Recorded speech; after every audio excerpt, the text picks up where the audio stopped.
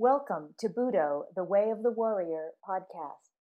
This podcast is a collection of historical and philosophical references, contemplations, lectures, and exchanges with David M. Valadez, his students, and guests. Podcasts are recorded on the mat at the Ascension Center in Southern California and in studio. These podcasts are provided to cultivate the warrior on the way and to add light to their path. Okay, so first are there any questions or talking points or comments that you might have? Anyone? Yes, please. So Sensei, we've been going over it for a while about the distinction between the body and the mind and how that distinction might be artificial. You posted something a while ago from Uber Boyo that said, don't read books. It was kind of hyperbolic, but it was something that kind of hit me because I think it's really starting to sink in that in the West, we've divided the body and the intellect to, I don't think it worked. I think it failed. And it seems like the wisdom that we're trying to tap into here now is trying to not only remarry the two, the body and the mind, but to really just obliterate that distinction and division altogether. And it's been speaking to me a lot lately because of my own injury and understanding that there's some things thinking is just not going to do. And when I think about how we behave in the West, there's so much prioritizing on thinking, and the body really is just a container for the brain. And there's so much connection between the so-called body and the so-called brain that if we were to try to put the brain in a vat, the mechanism designed to keep the brain alive would probably resemble the body. So it's been really ludicrous to me to see how far we've come just prioritizing the intellect and I'm having trouble between saying marrying the two and just destroying the distinction altogether. But that's kind of what I've been grappling with lately, prioritizing the mind and the body being more than just a container for that mind. Okay.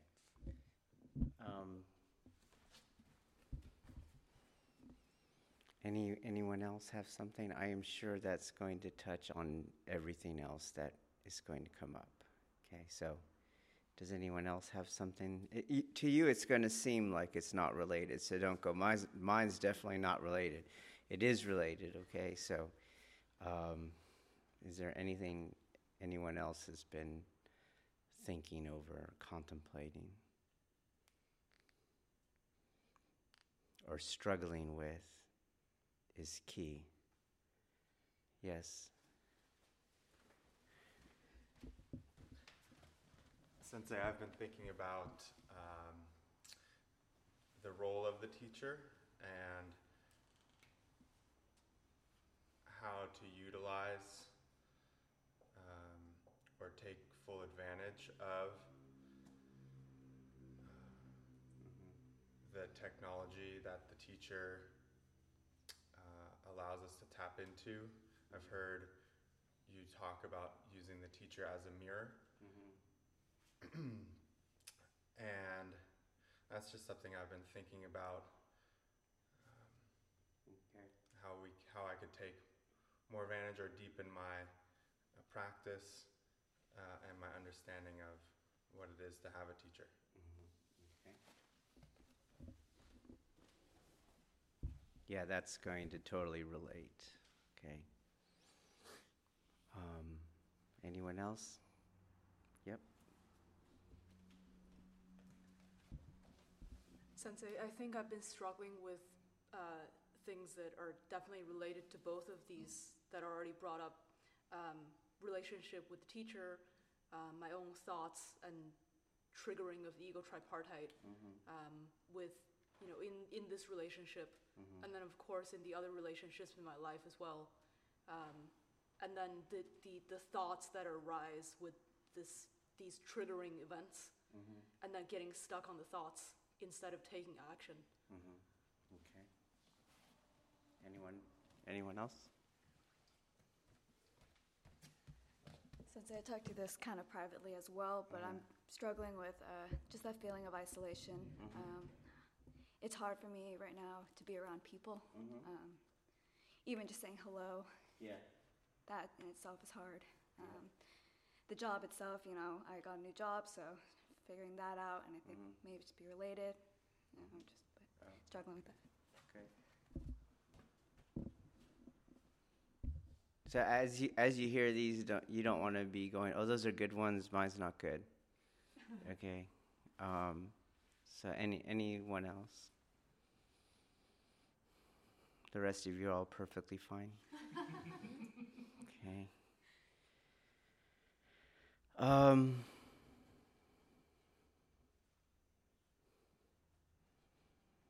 Then we have a podcast follower who wanted to hear our take on what is in Japanese, at least one variant of it is Katsujinken and Satsujinken. These are, and I'll only refer to them from now on in English, okay? So, a referent to what is called the life-giving sword, and the death-bringing or the death-delivering sword, okay?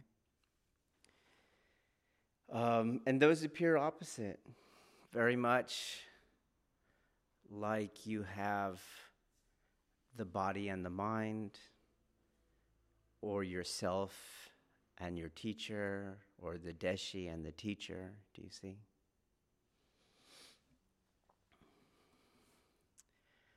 So let us give some historical context to this, okay? So as you know, prior to all this, I was in the university. I was an academic, and I had you have a specialty, okay? When you're getting your doctorate, you're supposed to specialize. So, and mine was bringing the history of thought to the history of religions, and then the emphasis was on Japan. And since I told you that, it was also very personal, which you weren't supposed to do. You had to hide it in the university setting, right? You're not supposed to go there for your own welfare. Like at first, as an undergraduate, everyone does that. Like everyone takes Psych 101, and is like going, oh my God, I have this disorder, I have that disorder, right? Or you take biology, whatever, and you're like, oh, no wonder my kidneys are failing. You read all this information and you apply it to yourself, in other words, right? And I remember in the psychology, like the professor knows that, and like right at the first lecture was all like, do not do that, you're going to do it, do not do that, But when you got in the history of religions, or at my university, it was called religious studies, you are not there to be a practitioner. And in the undergraduate classes, they're almost a waste of time because people go there as practitioners and they get into theological debates with the professor. Do you see? And an example of this is like the professor can't give the history of, let's say, Christianity. Those are the ones, right? Because in the United States, there's a Judeo-Christian base, regardless of the diversity of this country. So a lot of Christians go to those classes, and a lot of Christians have a kind of missionizing aspect to their practice.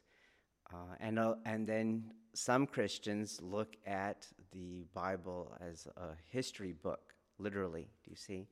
And now you come to a history class that, let's say it's looking at the mythology of a region, and you realize, wow, there are lots of flood narratives out there.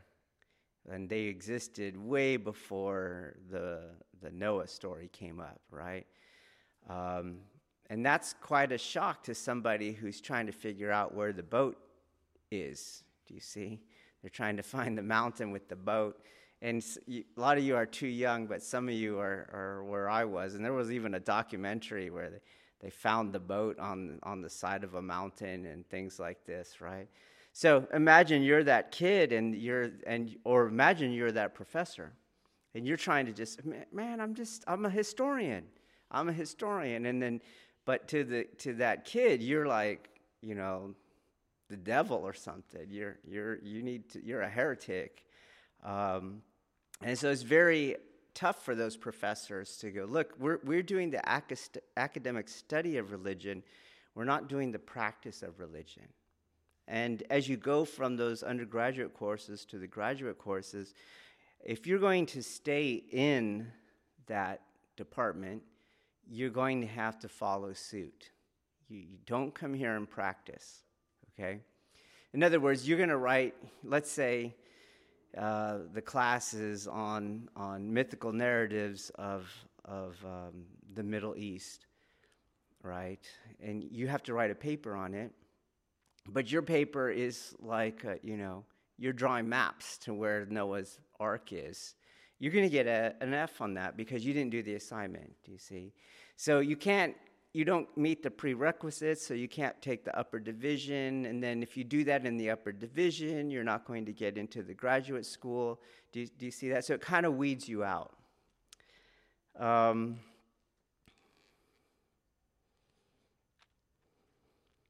But in this country, there is a class marker to secular materialism. And when you fall below a certain poverty line, you don't have as many secular materialists as you do when you come up above that poverty line. And I came, as you know, from below that poverty line. So there weren't many other, at that time, people who are coming from government-issued American cheese, right? So while not necessarily a secular materialist, because it's tough because we're all moderns, and that is the dominant discourse. While not necessarily that, I also wasn't a hardcore Catholic as my mom was. Okay? But I still had some sense that there were parts of me that were not mechanical, that were not material, that could not be addressed solely through my biology, for example, or even my mind separate from my body. You see, if you had enough life experience without the indoctrination that comes via class,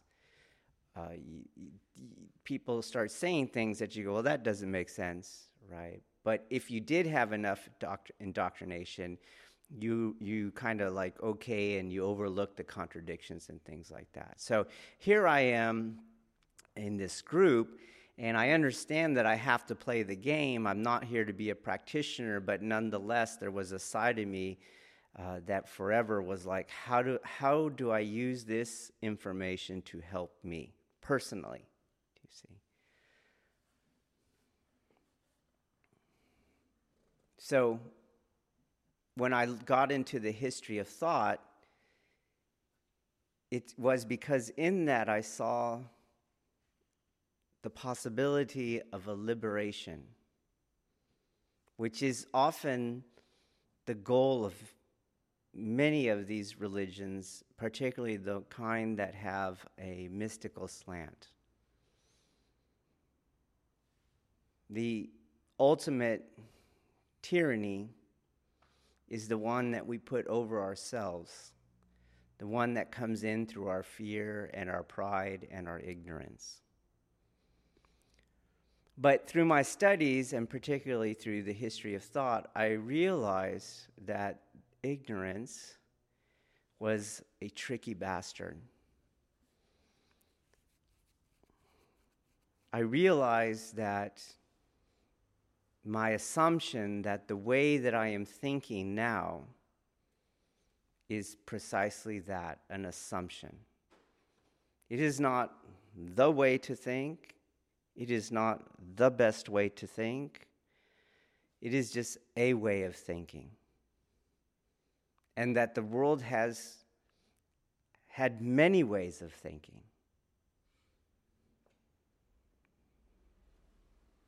And so when I'm doing the history of thought, it definitely helped my own, like my dissertation work, but it was personally liberating. I think some of you, when you have some of these struggles, it's because you have bought hook, line, and sinker, what I would call the fictions of your culture. So by being raised in this particular culture, you've been, without awareness, provided with a discourse, a way of thinking, a way of identifying problems, and a way by which they're supposed to be solved. And that gets in the way. That gets in the way of your Budo training, because Budo comes from a different discourse. It is addressing perhaps different problems or even the same problems, but by different means and by different ways of thinking and by different assumptions. And this is why I'm quite, I have a problem, because I have a problem with our social evolutionary thinking. Because one of the reasons that we don't question how we're thinking is because we have this adoption of evolutionary theory. We look at the fact that we can make a car or a smartphone, and that there were no smartphones before we got here, and we go, we are more advanced and we have better ways of thinking. I'm skeptical even of that position, because I can see a time when some anthropologist, maybe from another planet, maybe from our own planet, but in the future, who's going to go and is going to be lecturing a group of students and is going to be saying, we're going to now look at the invention of the smartphone as we look into the decline of Western civilization. Okay?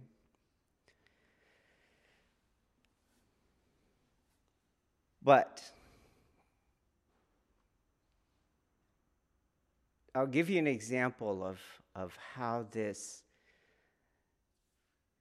hook, line, and sinker buying of our own modern discourse subverts something like Aikido or Budo and our understanding of the life-giving sword and the death-bringing sword.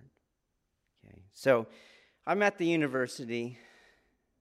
And I was already training in martial arts. And someone does an Aikido demonstration in, I can't remember the department, but it was one of the humanities. Maybe it was philosophy, maybe sociology. And this is a thing, do you see? This is part of academia now, because you have to always be revolutionary. You have this sense, because you adopt the evolutionary way of thinking, you are pressed to always be the next evolution. So you always have to be revolutionary. Like, you're not allowed to write a dissertation that on a topic that someone already did. They even consider it like, it has to have a novelty to it before it is approved, you see.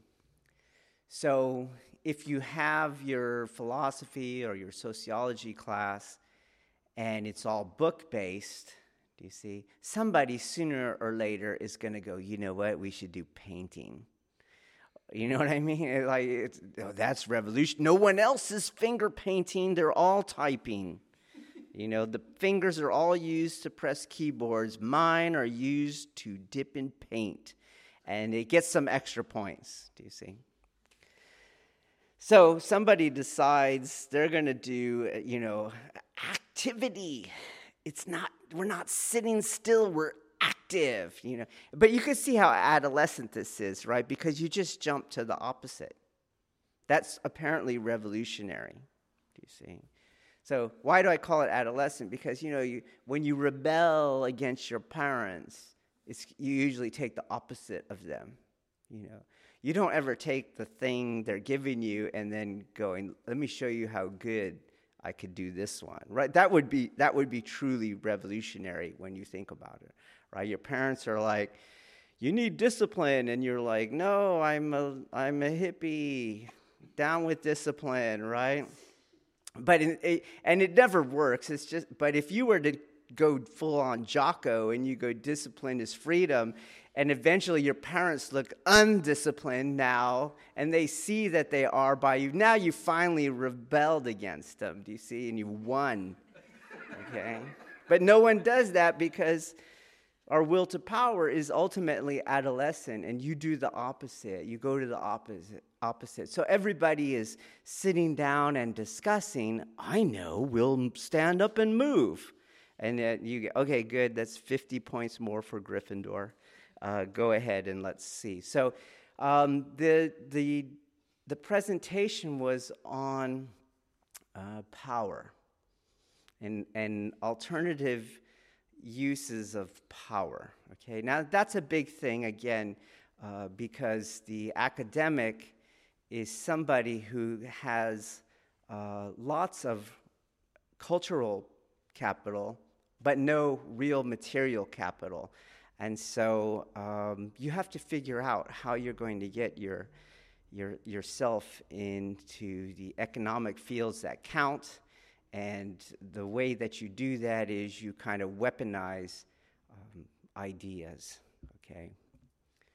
And we're living through that era right now, If we would have paid these people more, or if they would have been intellectuals like they used to be, although intellectuals have always been sidelined by cultures because of their lack of production,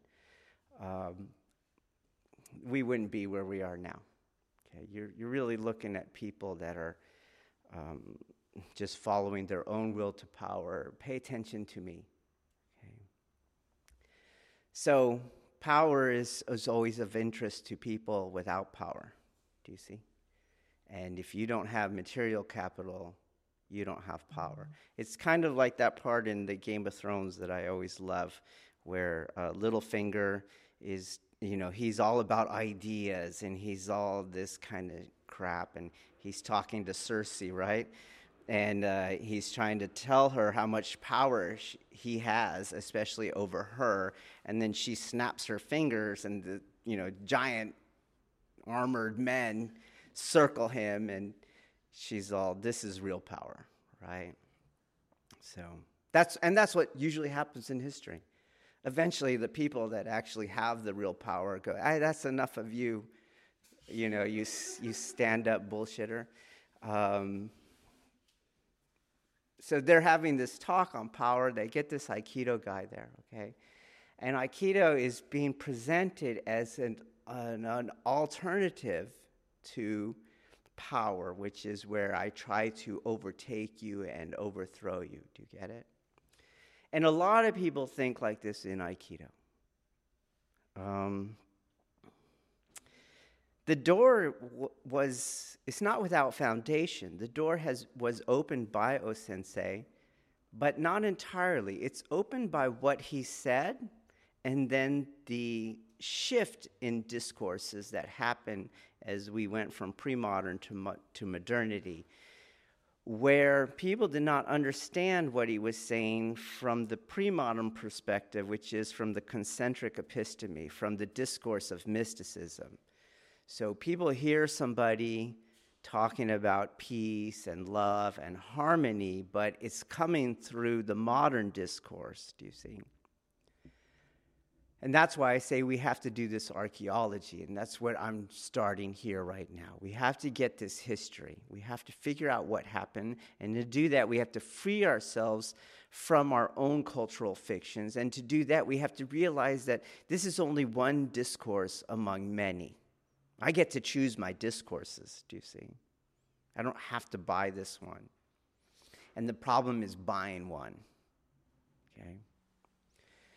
So they do the demonstration. It starts with Tenkan, right? Because you can't go and have all these academics because they're all soft bodies because they already have a mind-body split, do you see? So they already underdeveloped the body. So you brought up Urberboyo, and they're already jargonites, right? They're already thinkers. They're just talking heads, okay? Their bodies are totally foreign to them. And if you look closely, they're already falling apart. The bone density is down because they don't do resistance training. They do drugs. They do pharmaceutical drugs. They have addiction problems, alcohol. They're just falling apart, right? So you can't do Ikkyo. You're not going to do Shihonage, right? So you do Tai no Henko, okay? But everything is in everything in Aikido. There's only one Aikido technique, okay? So it's fine. And they have a guy that's pushing, and the wrist grab, and then they add the discourse, do you see? And they go, see, right now you're looking at your opponent.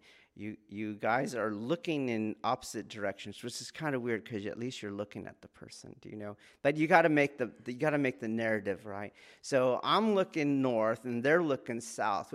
Obviously, Sam Harris did this to Jordan Peterson. You could have changed the narrative. You could have said, at this moment, we're looking into each other's eyes. Do you see? We're not really contesting each other. Do you see? Okay, fine. And this is how I was, right? Because remember, I was like a spy because this wasn't my class. So I'm watching all these talking heads talk, right? And I'm just sitting amongst them. And so okay, Dave, don't say anything, right? And okay, we're looking in opposite directions. Check. Right? Because do you get what I'm saying? Like, if I was going to make love to someone, you sure as hell wouldn't want me looking in the opposite direction. You want me looking into your eyes, right? And laying on top of you. You're looking at me, I'm looking at you. Do you know what I mean?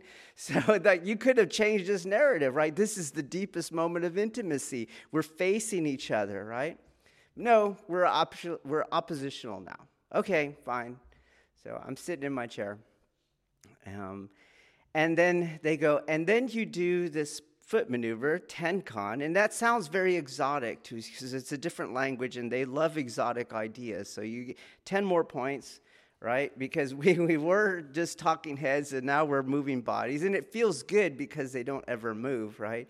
And there's a kind of endorphin release and things like that. And so they feel good, and now you introduce the exotic other, and you go Tenkan, and they don't know what that is, but you'll start hearing it in conversations for the next week or so.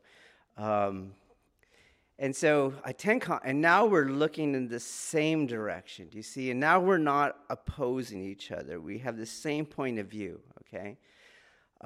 But it was presented on the flyer as Aikido, the martial art, okay?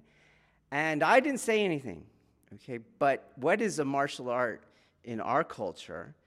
It's a self-defense or a fighting thing, right? That's what it means. So sooner or later, somebody, even a talking head, is going to go, what do you do if the person does this? What if they don't go with your program, okay? Sure, they're looking at where you're looking now, but what if they turn and now they're looking back deeply into your eyes? Okay, you didn't get anywhere. You see, you're back where you started. And they did that for a while, and then you get another talking head goes, yeah, and then another talking head, yeah, and this poor Aikido instructor, they're like, oh, and then they jump to the next thing, which a lot of Aikido people do, is they go, well, then you kill him. He didn't say that, but basically then you're going to do Shihonage or something. Do you get it? Do you understand? Okay, now, while I was pretending to be a good talking head, I was also good at being a talking head. So you go like, got you. So you play chess. It's talking head chess, okay, in the university. So you know that part where you're playing chess and you go, oh, fucker doesn't see I got check in 2 moves. So he moves that. Oh, he moved it, right? And you're like, got you, right? You know what I mean? Got you. So he basically is all like, well, if they keep going, then you kill him. And I go, got you. Got you, motherfucker, right? Because what was it supposed to be? An alternative, do you see? And that is the current discourse. We use the minimum, the bare minimum, use the minimum until we don't have to, and then we use whatever we have to. Do you get it? It's the whole modern discourse of self-defense. So if you look at our penal code, for example, that is what is written in there. If you look at use of force policies in law enforcement, that is what is written in there. So you can use what is necessary, and that means the minimum, right? Because anything past the minimum is going to be deemed unnecessary. So the word in 2021, let's just take the law enforcement perspective. So the use of force for the United States is based in a case law that went before the Supreme Court, Graham versus Connor, okay? And in this case, there was a guy, okay? So there was a guy, and he has his friend drop him off in front of a convenience store. And he goes in really fast, and he comes out really quickly, and he drives away. And that is from the point of view of a police officer that's watching that. Now, in law enforcement, convenience stores are called stop and robs, okay? And, the people that work the convenience stores at night are like, they're a whole other level of bravery, right? And you could ask them, hey, how many times have you been robbed, or have you ever been robbed? Oh, yeah, okay? And a lot of them, some of them have like these bulletproof kind of places where they're in, and they have rules about how much cash they keep in there, and they put that information out there. There's only $20 in the safe, so you don't face the felony, right? So that's why you will see often late at night, patrol cars are like across the street from the stop and robs and things like that. So that's what's happening, and he sees this happening. And that behavior is consistent with somebody who's getting intelligence for the robbery they're about to commit, okay? So this officer pulls the guy over and starts to investigate, okay? And so per the law, you can do what's called a pretext stop. These are legal. So you're driving, you get pulled over for some other infraction. Let's say you didn't use your blinker, or your license plate light is out, or whatever, okay? Now, you're allowed to pull over for that because that's a violation of the vehicle code, and your real aim, though, is to investigate this other thing, so that's called a pretext stop, okay? So as he's doing that, this guy that went in is all kind of fidgety and acting all kind of strange, do you see? And it's kind of consistent with a drug user who does these kind of robberies because they are looking for $20 or so to get the next hit because they feel sick, do you see? They're self-medicating like this. But what was actually happening is the person was a diabetic and was entering into an episode related to that disease. And the officer was not trained in how to recognize the symptomology of diabetes as you're going into shock or a coma or something like that. And so, like today, you receive lots of training so you can understand the distinction between somebody who's high, somebody who is resisting, and somebody who's having this medical emergency, but not back when this case happened, okay? So they handcuff him, and during the handcuff, there's a scuffle, and from the handcuff position, they realize now what is going on. They unhandcuff him, and he goes about his way, but he ends up filing excessive force charges. And that case goes all the way to the Supreme Court, and it establishes use of force for the country. Okay. And the phrase that the Graham court came up was objectively reasonable. Okay, so your use of force has to be objectively reasonable, by which the unsaid is you're no more than is necessary. Okay, so you're talking about a minimum and you're talking about necessary.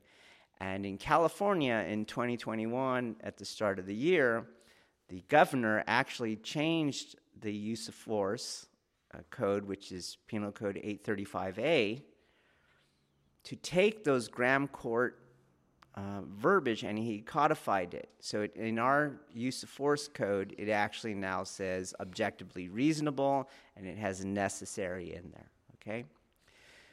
So that's the modern discourse. That is how moderns think about violence, okay? And this Aikido instructor, this is not an alternative to violence. This is the very one we have right now, right? And if you go back further in history and you see where Aikido started talking like that, do you see? You find that many arts talk like that. And you can go back hundreds and hundreds of years before Aikido, and you're going to see many arts talk like that, okay? There's slight shifts, though. There's slight shifts. In other words, what?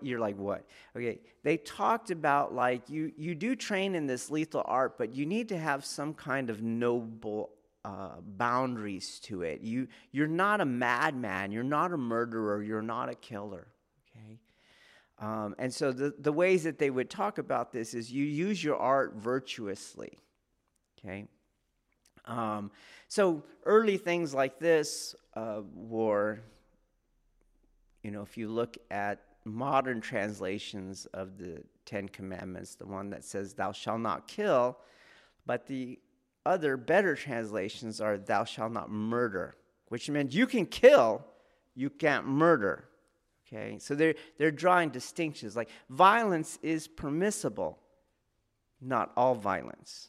And that's still our modern discourse, okay? Not all violence. Some strange things that happened, though, when people buy the discourse without thinking it through. Aikido Journal put on some sort of seminar. It was by invitation only. I did get invited, but I knew that I was going to be back in the land of the talking heads, so I pulled myself out. But they were going to modernize or make practical Aikido, okay? And really, all they did is they just added the rear naked choke to everything, okay?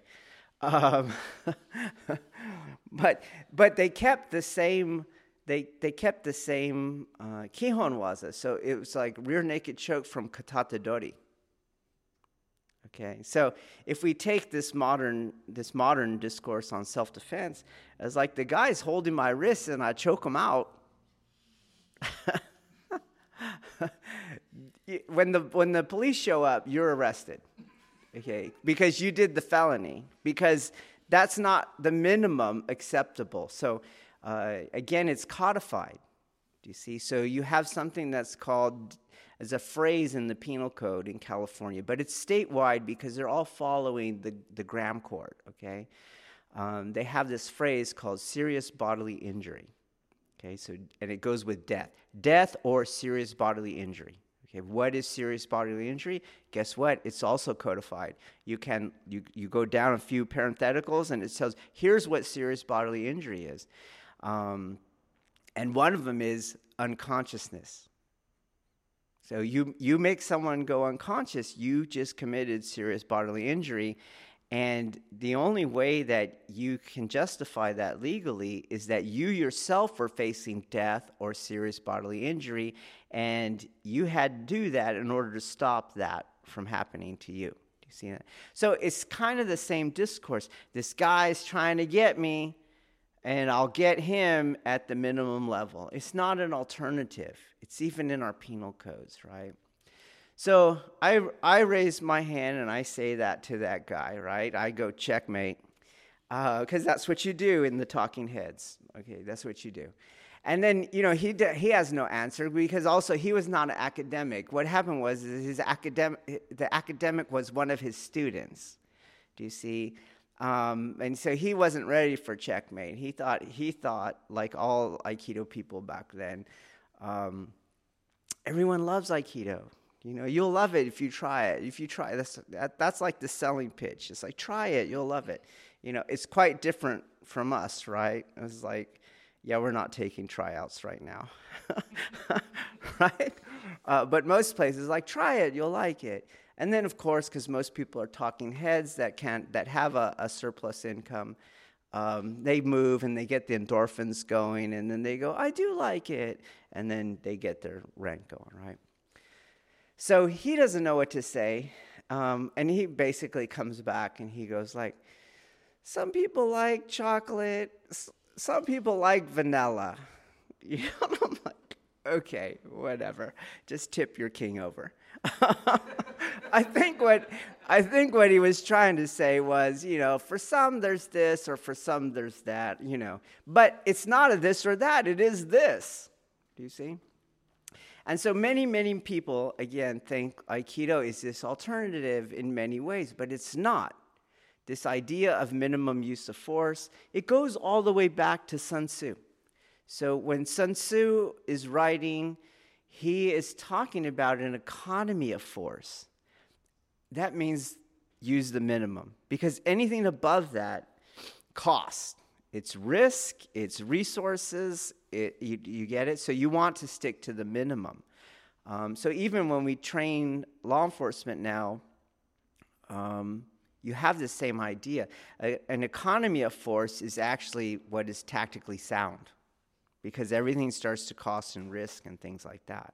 Okay, so when you look at the new penal code, the way to look at it is this has been best practices for decades now in California. Okay, this is what good cops do.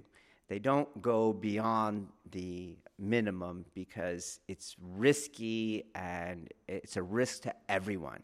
Okay, not just the suspect, but to you and the public and your agency and things like that. Okay, but again, go back in history, way before O-sensei, people are talking like this. What Aikidoka did, though, is they started to believe with the assumption that their art is unique, that their techniques were unique. Okay? So you ask some Aikidoka, and they really think they're the only ones that do Kotegaeshi. They don't realize that there's no art that doesn't. Okay? Even arts completely separate from the Silk Road, completely separate from East Asian culture, they have a variant of Kotegaeshi. Okay. Then in their uniqueness, they also think that the techniques, though, are done in a way that they don't cause injury. Do you get it? So, which is also not true. Okay, so if you look historically, if you get past the discourse, the cultural fiction that is Aikido for us now today, you're going to see many arts talked about minimum use of force, some sort of noble use of force. You're going to see all the same moves, okay?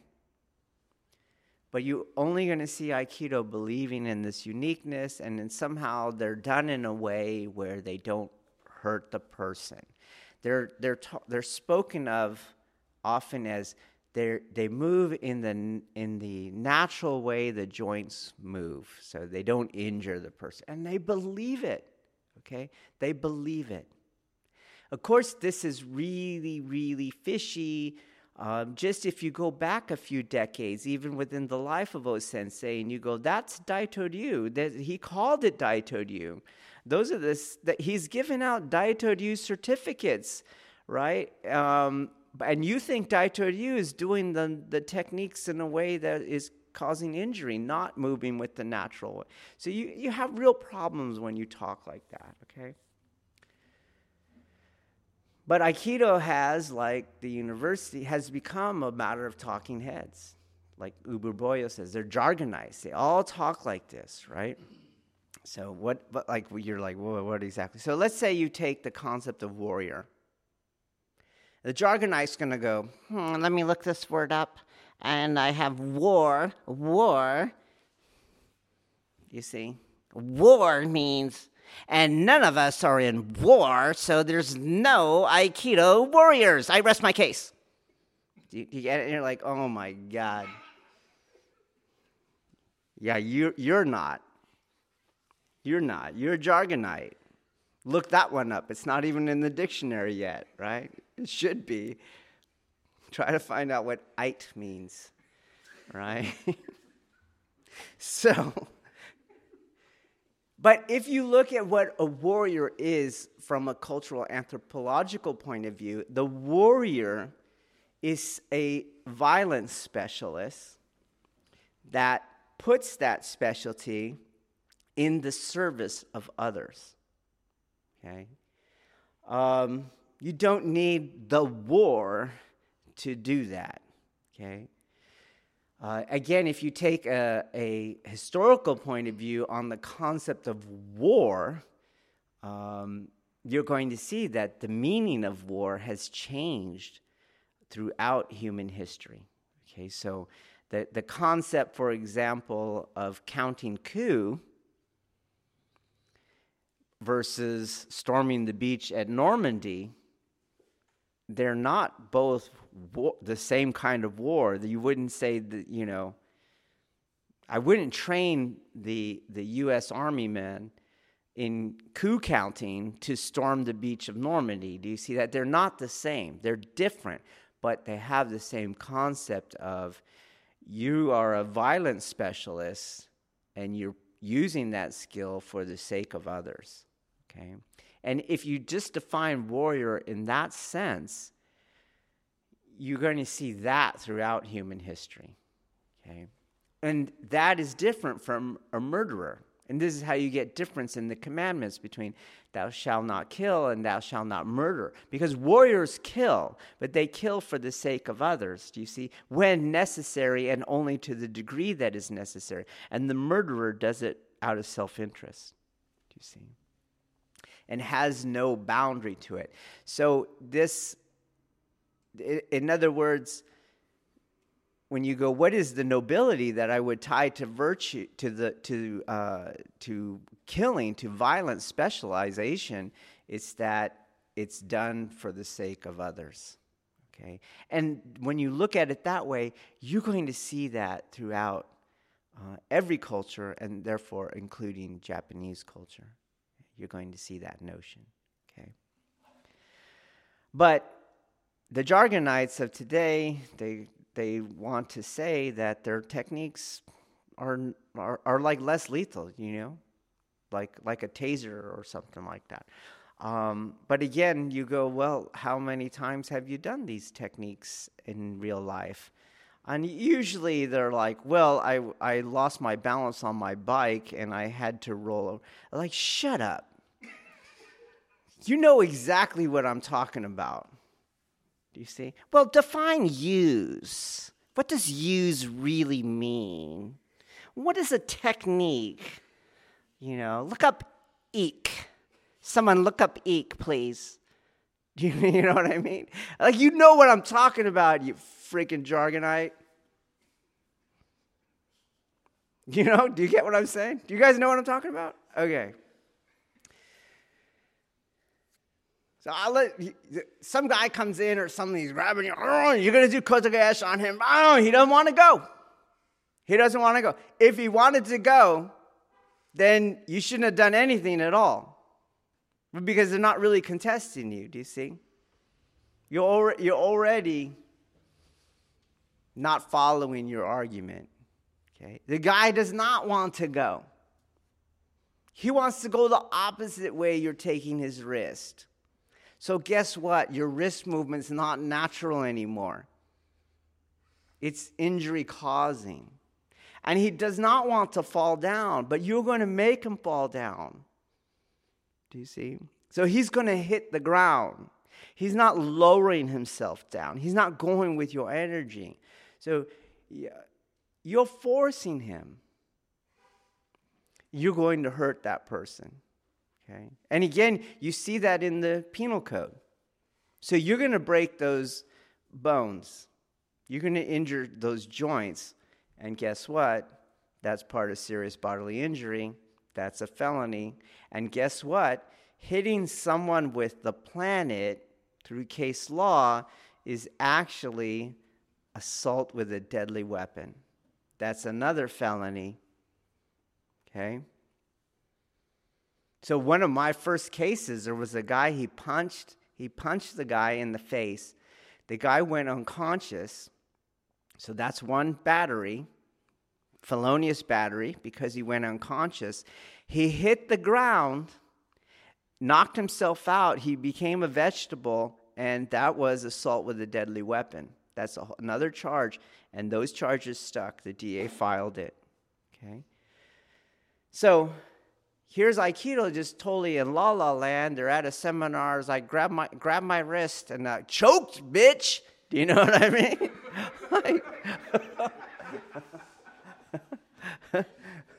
Why didn't you just pop his hand off of you? Do you know what I mean? You could do that. Do you see? That would be the minimum. That's why when we do Kihon Waza, they're not self-defense. They're not against wrist grabs, for example. Even when you come in with the strikes, they're not against that strike. Because it doesn't make sense. There's so many less violent ways of dealing with the wrist grab. Do you see? And you don't have to create a fiction wherein you say, well, my kotegaeshi is going with the natural, and you justify it with people that are trained on these padded surfaces to go down. Well, they keep getting up, they're not getting hurt. It's like, because you're not doing it for real. You're not doing it for real. And, those same people would look at something like Brazilian Jiu-Jitsu and go, that's a violent art. Okay? In my experience in real life, like if you don't want to hurt the person, Brazilian Jiu-Jitsu tactics work way better for not hurting the person. Like, don't choke them out because then you're in trouble in real life, Don't put that rear naked on there, which in 2021 was outlawed in the state of California. So you can't even perform the lateral vascular neck restraint in the state of California. Unless, what? What do you think? Yeah, they're using lethal force or are likely to cause serious bodily injury. Then you can use that because that is operating at that level, even though that's not true, right? If you study BJJ, it's one of the safest techniques you could do. Okay? But if you just take the strategies of control and using the ground to control and weight placement and things like that and dominant positions and things like that, as long as your takedown, which usually is crappy because they don't do takedowns, right? They got to come to other arts to learn how to slam people. But usually the takedowns are just kind of hold on. The guy will kind of topple over. It's a very gentle way of being taken down. And then you just get this dominant position and you're in a safe spot and you don't have to hurt the guy and you're fine. So it's the exact opposite of what the Aikido jargonites think. Your art is the violent one. Theirs is not. Okay?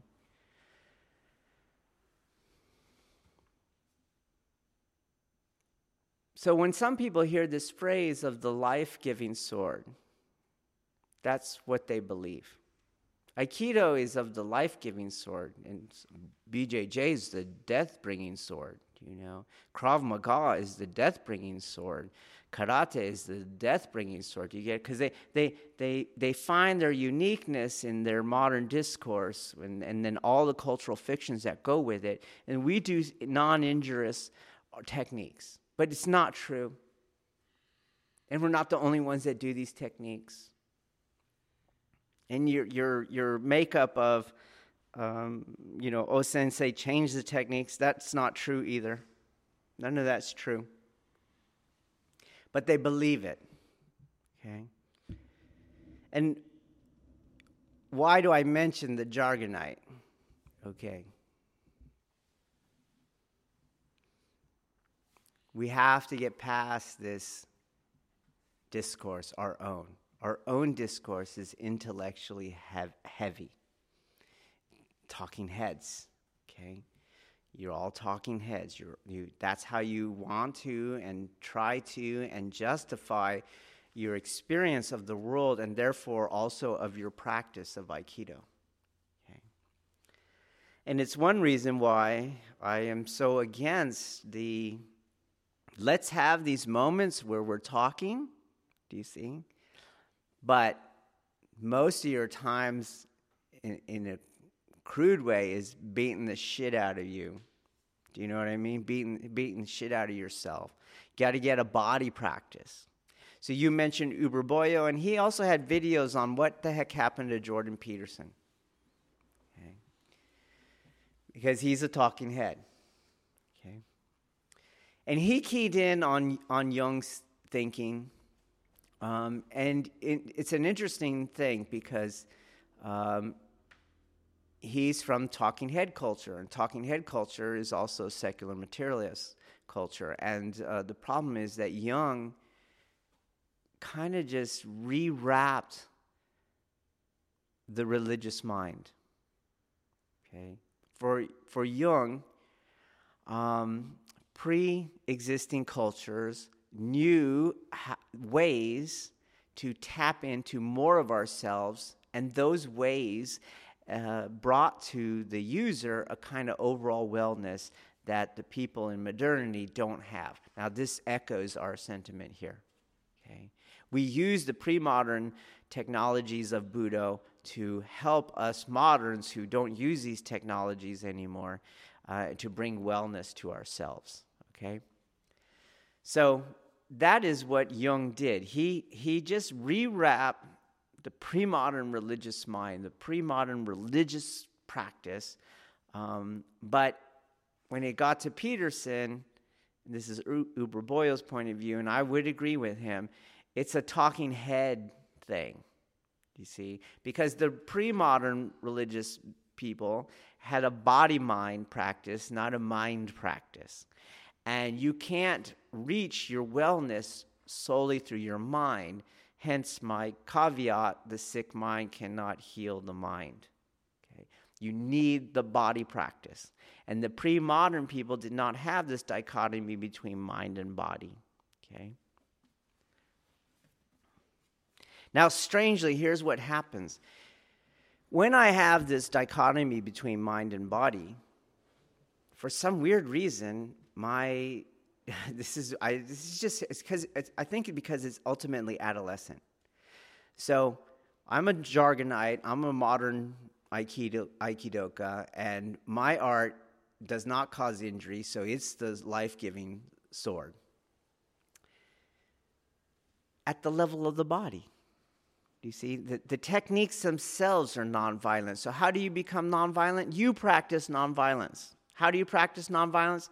My techniques are nonviolent, you see. But for pre-modern man, even though they had a body-mind unification, it has to be manifested at the level of mind too. So it's not that your techniques themselves are nonviolent. You must be nonviolent, okay? It must be in you. So the life-giving sword is in you.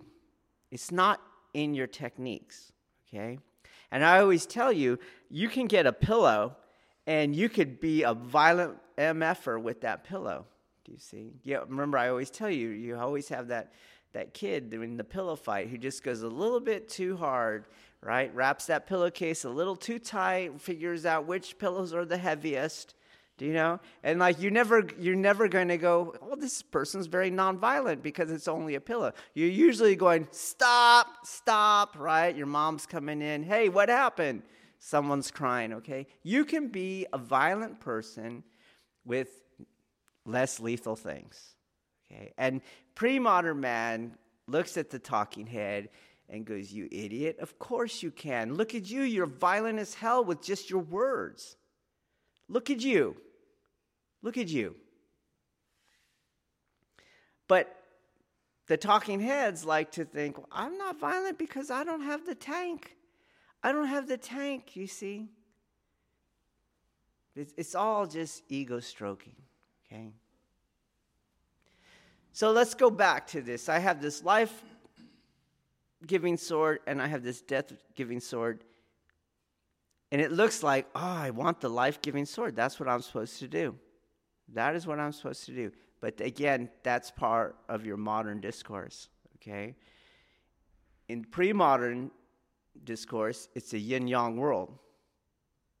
So if I have a life-giving sword, I need a death-giving sword. It's not something I get away with, okay? And so you're like, well, why does that work? Okay, we already mentioned the warrior. The warrior is a violent specialist. There's a nobility in this person because that specialty is used in the service of others, even at the cost of themselves. So you will die for the sake of others as you perform your specialization, okay? Well, as I'm doing this, okay, am I nonviolent? No, I'm violent. I'm very violent, okay? I'm as violent as I have to be. In some warrior cultures, they talk about the wolf and the sheepdog, okay? And you don't want to think of sheepdog as that hairy sheepdog. Do you know that one? There used to be shows about the kid movies, Disney movies, the Shaggy DA and things like that. And no, the sheepdogs they're talking about are like German Shepherds and what's the other one? Tuverins and things like that, right? These are dogs that fight wolves, okay? They are every bit, if not more violent in terms of capacity as the wolves, but they have a protector role. Okay, I saw a video on YouTube where there's this big black wolf, and it was one of those sheepdogs in Eastern Europe, which are huge. And so the wolf's eating this, they kind of grew up together, and the wolf is eating this piece of meat, and the dog just comes over calm as ever and just kind of sits on that wolf and puts his paw on his head and takes the meat. Okay, that's the sheepdog they're talking about, okay? So that sheepdog never eats the sheep. Do you see that? It only protects the sheep, okay? But it's every bit, if not more, capable of violence than the murderer, than the wolf is, okay?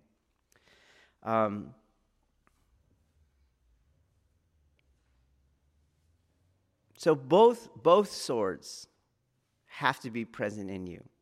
All right, let's go back. I posted a video on the symbolism of the tree. And I know he confused the topic with the 4 trees, but that's bullshit. There's lots of trees. Because there were lots of trees, it's a garden, okay? There's lots of plants in there, okay? What is important or significant is that of all these trees, there were 2 trees. They're unique trees, okay? So what are those 2 trees? The tree of life is one, and the other one?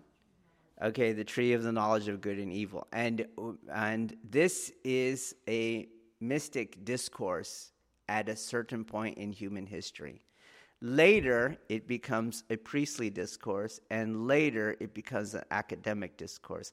That is, as the Jargonites start taking over, okay? But as a mystic discourse, you have these 2 trees, and they represent what? What do you think?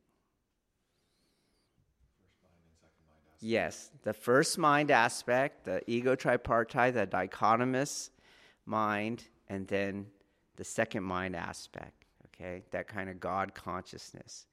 So you now equate this to your yin-yang theory, and ultimately there's only 2 forces or 2 energies in the universe, okay? They have yin-yang components, but there's only 2. They're represented in your internal aspects of your art, okay? So it's Aiki and Kokyu, but what are those two forces? What? Yep. Communion, and what's the other one? Separation. Okay, so now go back to these trees, okay? And the tree of life is the tree of communion, the communion aspect. And the tree of the knowledge of good and evil is the dichotomy, it's the separating aspect, okay? So if I understand that throughout Japanese history, people talked about minimum violence, they talked about the nobility of the warrior. If we understand, though, also that the art is violent and that the warrior is violent, and we tie that to these things, this mystic discourse. It's supposed to be inside you. It's not about what you do. It's not about what technique you do or what art you do. It's inside you. It's who you are. Which sword corresponds to which cosmic energy? Go. Yeah. Say it. Take a risk. Yes. So the sword of life is the communion, is the sword of the God consciousness, the unconscious, that second mind aspect. And the death-bringing sword is the separation sword. Do you see that? And death has always kind of been that thing, right? Death is separation. Life is communing. Do you see? You get born, you come into the family, you die, you go out of the family. Okay? And you need both. I can't just have my ego tripartite. I'm going to be a talking head. I'm a jargonite. I'm going to suffer all the ailments that the Buddha warned us about. Okay? But I can't just hang out in God consciousness either. One, it's not possible. And two, there's something that a lot of people who will want to go and say, I just want the sword that gives life. You see, you can't. If you get rid of the death-bringing sword, you lose the life-giving sword, okay? You lose the nobility of the warrior. I can't just hang out in God consciousness. So if you now take this to Shuhari, the Ri state is this kind of integration or utilization of the two together. My ego tripartite and my God consciousness. Okay? Here, why? Okay? Remember, the warrior is a violent specialist that is charged with virtue, the virtue of service, okay? The virtue of sacrifice. You in essence have a code, do you see? You operate by the code. And there's something that a code does for the warrior that non-professionals do not understand, okay? This code, in modern speak, addresses the toxicity of warriorhood. So when you live a life professionally where you are that sheepdog, you are in a toxic environment. Most of the public walks around, doesn't realize this happened yesterday in this spot, 10 more yards, that happened. They're not experiencing the violence, do you see, that happens every day in our communities. They don't even know it exists. The cultures have developed in such a way so that you don't know it exists. That is kind of what allows for people to even think that Kotagaesh could be done nonviolently. Do you see? And it's also what causes a shock to the consciousness when they see somebody resisting arrest and the violence that is used at the minimum level to get them to comply. They've never seen it before. It's the first time they see it, and it's shocking to them.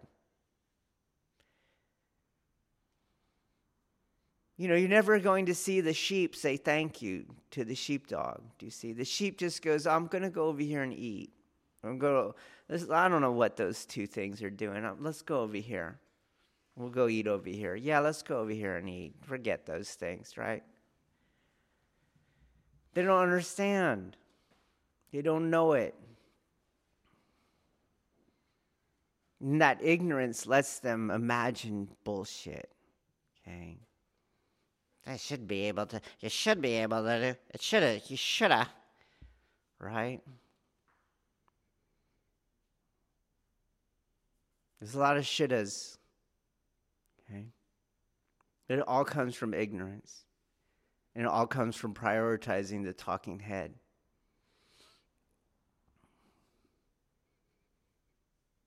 There was a time when if you didn't have a moving body, you would shut up. But near your talking head, every head can talk, so everyone talks. Okay? Doesn't matter. Doesn't matter your body. And you see that even in Aikido. It's like, you're an Aikido master, but look at your body. No, you're not an Aikido master. Your body is like a uke, and you're not blending very well with it. You're not reconciling the contention points. You can't move. You're obese. You're weak. You're stiff. You're losing. You're fighting your body, and you're losing because contention causes defeat.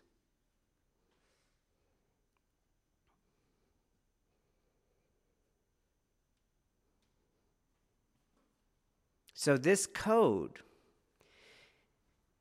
serves the warrior to address the toxicity of the reality of violence. You need a code. In modern speak, your code brings meaning and purpose that allows you to walk through that toxicity. It will address the post-traumatic stress of putting yourself in that toxicity. You have a purpose and a reason for why you're there. It's quite weird to the civilian because the reason you're there is to die for others to live, like the sheepdog. You're a farmer and they have dogs. I'm sure they love the dogs, but they don't love the dogs like we love the dogs. Do you know what I mean? They kind of love the dogs like cop spouses love their cops. Okay? In other words, you get the delusional spouses who don't think the job is violent because they're good jargonites, they're good moderns. But you get those spouses who realize, oh man, right? So you have the shepherds who know, I love my dog. That's a good dog. It's one of the best dogs I've had, but that dog might not make it home this night. Okay?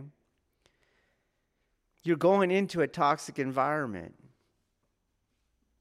And like any human versus human violence gets us psychologically. It's poison. It's poison. But through this warrior archetype, through the notion of service and sacrifice, you have purpose to the poisoning of yourself. There's the God consciousness does not deal with that at all. It just doesn't. The God consciousness does not matter whether you live or die, whether you are or you are not.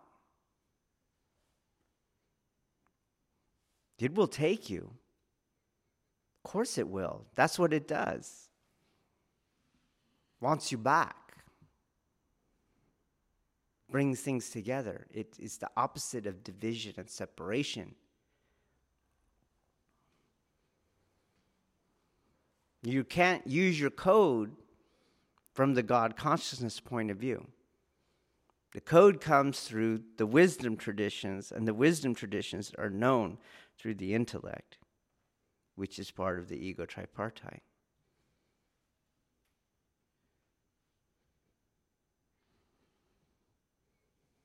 So often today, mindfulness is thought to be very important, right? It's very like, this is spiritual. Not religious. It's not religious. It's not religious.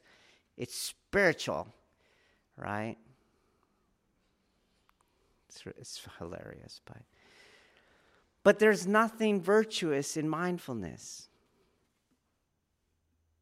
Remember, we say like an assassin, a sniper assassin is fucking mindful as hell as they're about to commit murder. Do you see?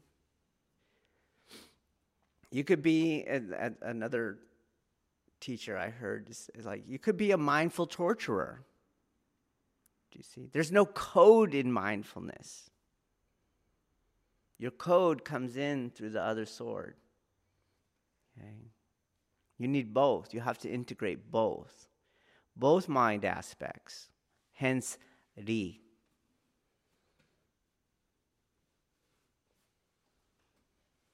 So when you have Shu, I have to have form.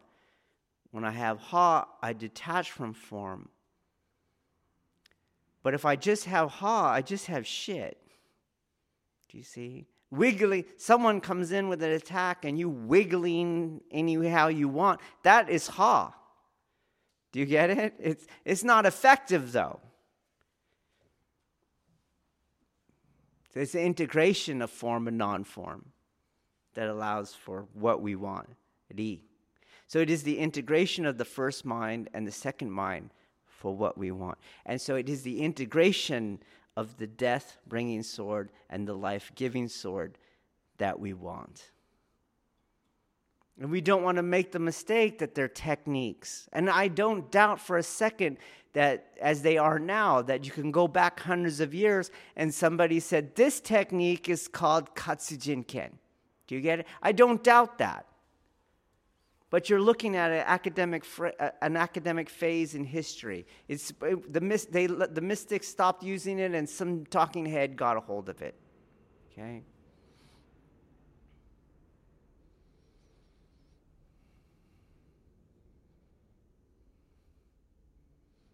And this integration can't take place. It's impossible to take place at the level of the mind only. It cannot happen. In the same way that I can't have my technique only at the level of the body, because then I'm going to suffer the post-traumatic stress of the job. But I can't only talk about understanding it, or I end up having the problem that Uber Boyo said Jordan Peterson had. Dude, you're just talking about it. You don't actually have a practice. You don't have a body component. You have to have a practice. It means you have to take the body and move it through space. And it must be consistent in the way that the mind is moving through feelings and thoughts, ideas and codes. Do you see? They're concentric with each other. Before my body is injured in a way that I'm suffering from it, my mind is injured in a way that allows for the suffering. Do you see?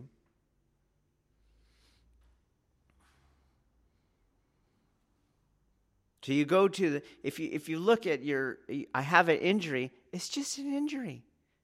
It's like I was saying yesterday, if your Shihonage Kihon was the one we did yesterday, you would have no problem being stuck on Ikkyo, because you wouldn't know the Ikkyo component. You would just know this thing. Do you see? So you just have something. It's not an injury until the mind creates space for the injury. It's just what it is. So as they say, like, pain happens, but suffering is optional. Do you see? So pain is my nerves are being pressed upon. The nerves do this, but how do I experience that pain? Is it woe is me? right? Then that's not a body thing, that's a mind thing. And so you have to address both. You have to understand them both, okay?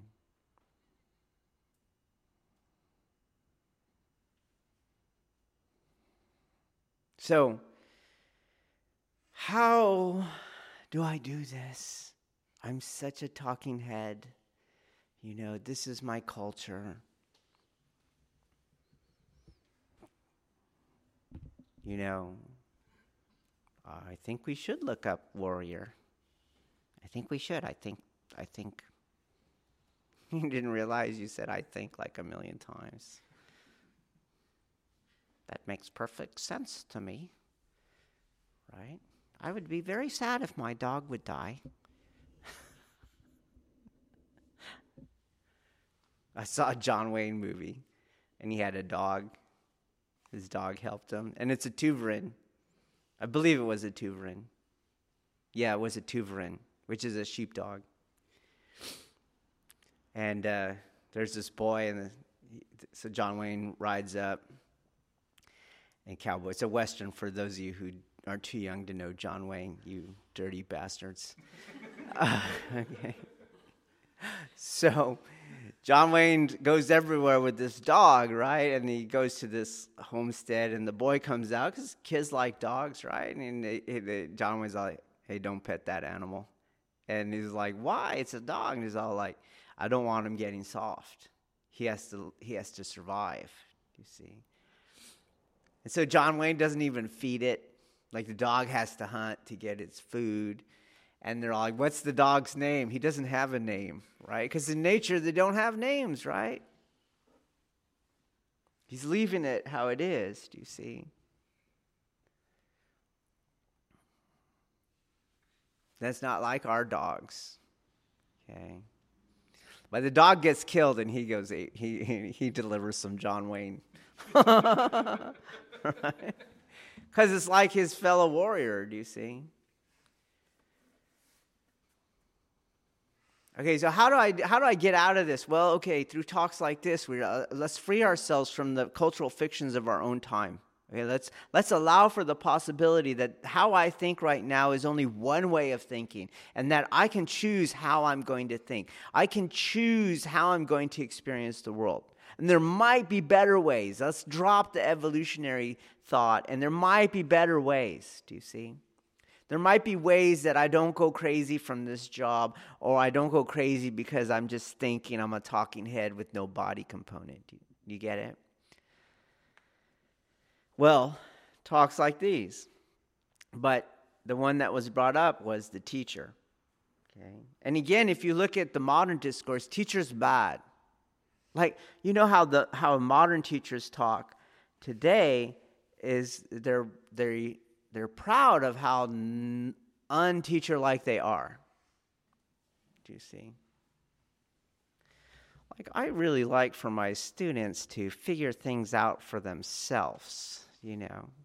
If I was a student and my teacher wanted me to figure things out, I was like, "Give me a discount," you know. Because if I'm doing half the work here, you pay me, right? That's supposed to be good. I mean, how does it even work? You don't know crap about the art. And you're a talking head, and you're coming in with your discourse, right? In fact, what happens is you usurp the art to your current mind. So it's no longer the alternative. Do you see? It can't be the thing that heals you. It just becomes part of the thing that's making you sick. So the same will to power, you do will to power in here on the mat.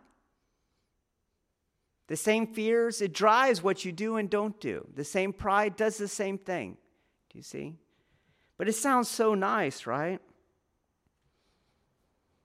I like my students to talk during training so they come to figure out things. What happens when you're talking? You're not moving. You don't have a body practice. You are just a talking head. The reason we don't allow talking during training is not right, for this, their imagined subservience that they're trying to avoid, you see, it's because you're a talking head. You talk all day. Just move your body right now.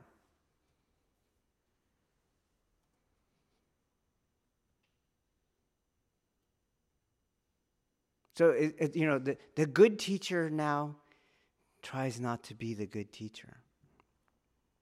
We all have our own style.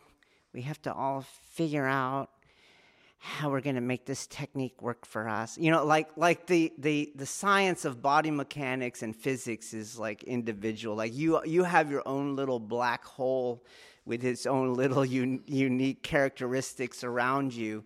I don't really understand the physics of someone else.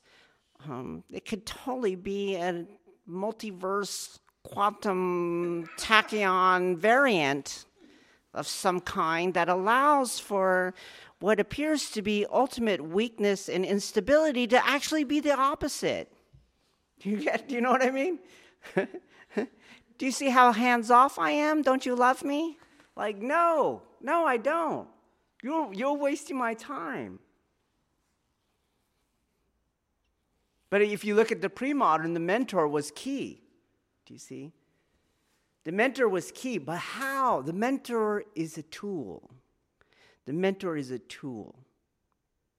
So if I am here and I'm trying to get the sword of life and the sword of death and the first mind and the second mind and the ego tripartite and the God consciousness, and I'm trying to get them all integrated, and in fact I am ignorant of my attachment to my own cultural fictions and my own discourse, by what means do I get some sort of interruption into that process? The teacher.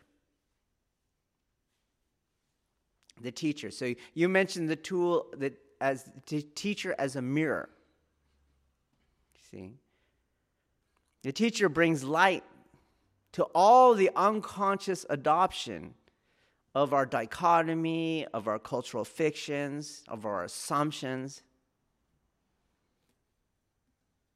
So we can see ourselves.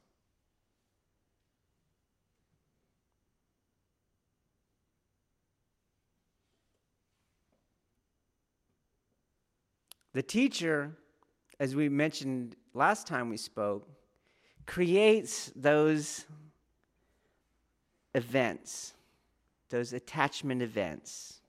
It brings you to the surface where you become observable to yourself. What does the teacher expose? The teacher exposes the ego tripartite over and over and over again. As the teacher trains you in the skills of release. As the teacher and the practice prime you for the experience of the God consciousness.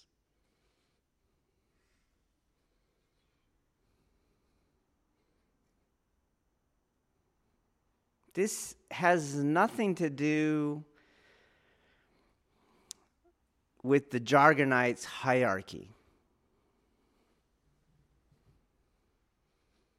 It's very much a tool. So as you would be a fool to get a hammer from the toolbox to hammer a nail and go, damn you hammer, I'm so dependent on you. I don't think anyone ever says that. You more go like, I'm lucky, whoo, I know where the hammer is, I found the hammer, right? Usually you don't know where the hammer is and you're like, how am I going to get this effing nail in? Nobody goes, I wish I wasn't dependent on you, hammer. I'm going to do it with my own hand. Ouch! Ouch! Okay, hammer. I'll use you. You know what I mean? It's crazy. The teacher that does not want to be the teacher and the deshi that cannot use the teacher as a tool is suffering from the ego tripartite. That is what is happening. Right? The student believes there's some sort of big fish, a big catch. It's a big catch. You got all these other fools fooled, but not me. You're not reeling me in. I'm not going to defer. I'm going to discover my own Aikido. You know? As if you could ever discover the teacher's Aikido.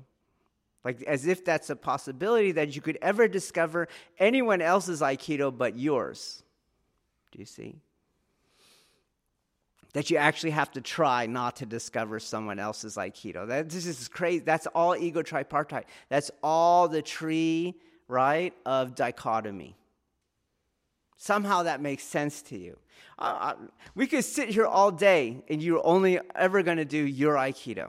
It would be the most interesting experiment. Nope, that's yours too. That's yours as well. Can you do someone else's? Are you going to try now? No, that's yours again. Wow, this is weird. But it creates this thing, the illusion that you could discover someone else's Aikido kind of pseudo-justifies why you can't practice releasing the ego tripartite. So the teacher is like a problem. It's because the whole world's a problem for you. Look deeper. The whole world is a problem for you. But the teacher's a mirror.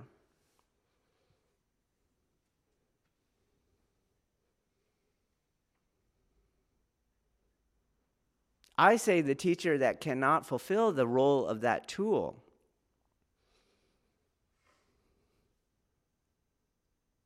is really a coward.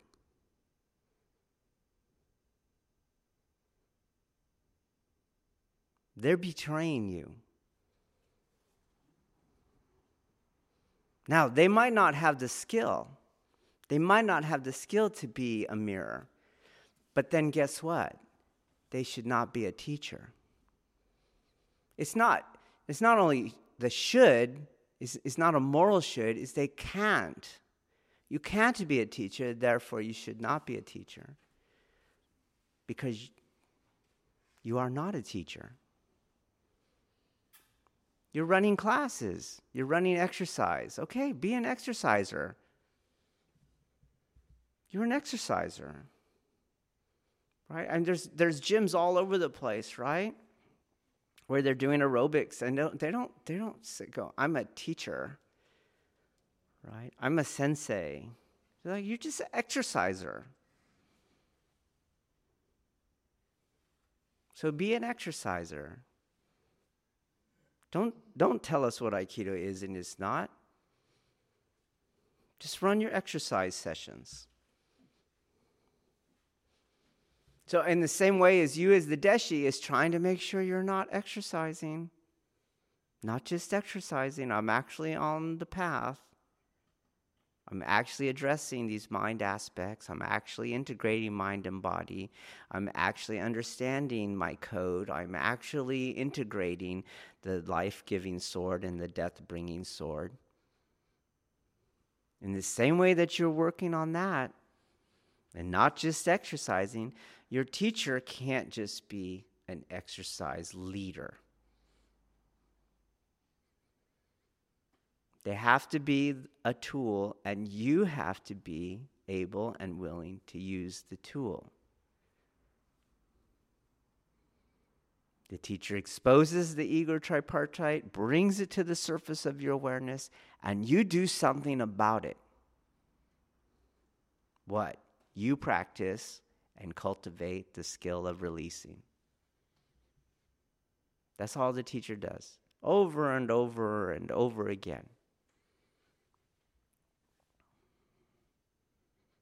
There's no end to the training, to the way. It's not a state of mind, it's a skill, so it's perishable. So how long does the teacher do that for? For forever. For as long as you need it. When you reconcile your own ego tripartite, the teacher disappears. Even though the person who is the teacher stays there in space, but they're not the mirror anymore. You can already see yourself. You don't need the mirror. The teacher hasn't changed anything. They don't feel any loss for not being the mirror because they don't feel any gain for being the mirror.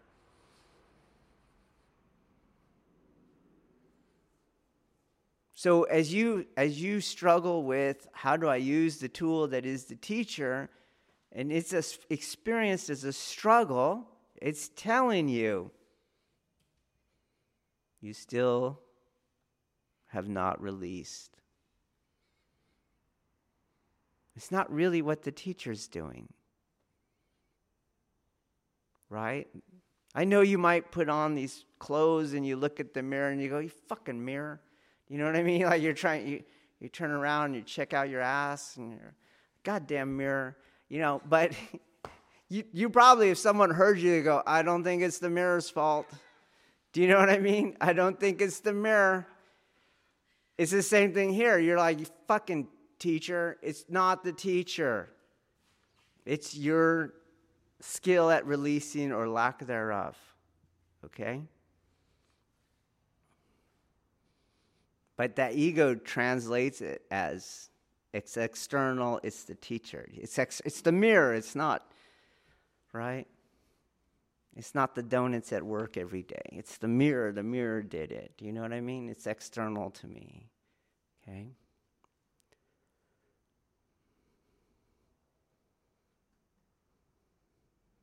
So these two swords integrate.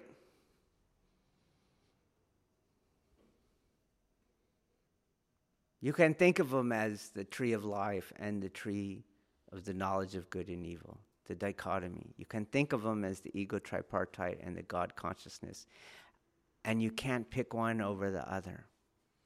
One without the other is insanity. This concludes this episode of Budo, the Way of the Warrior podcast.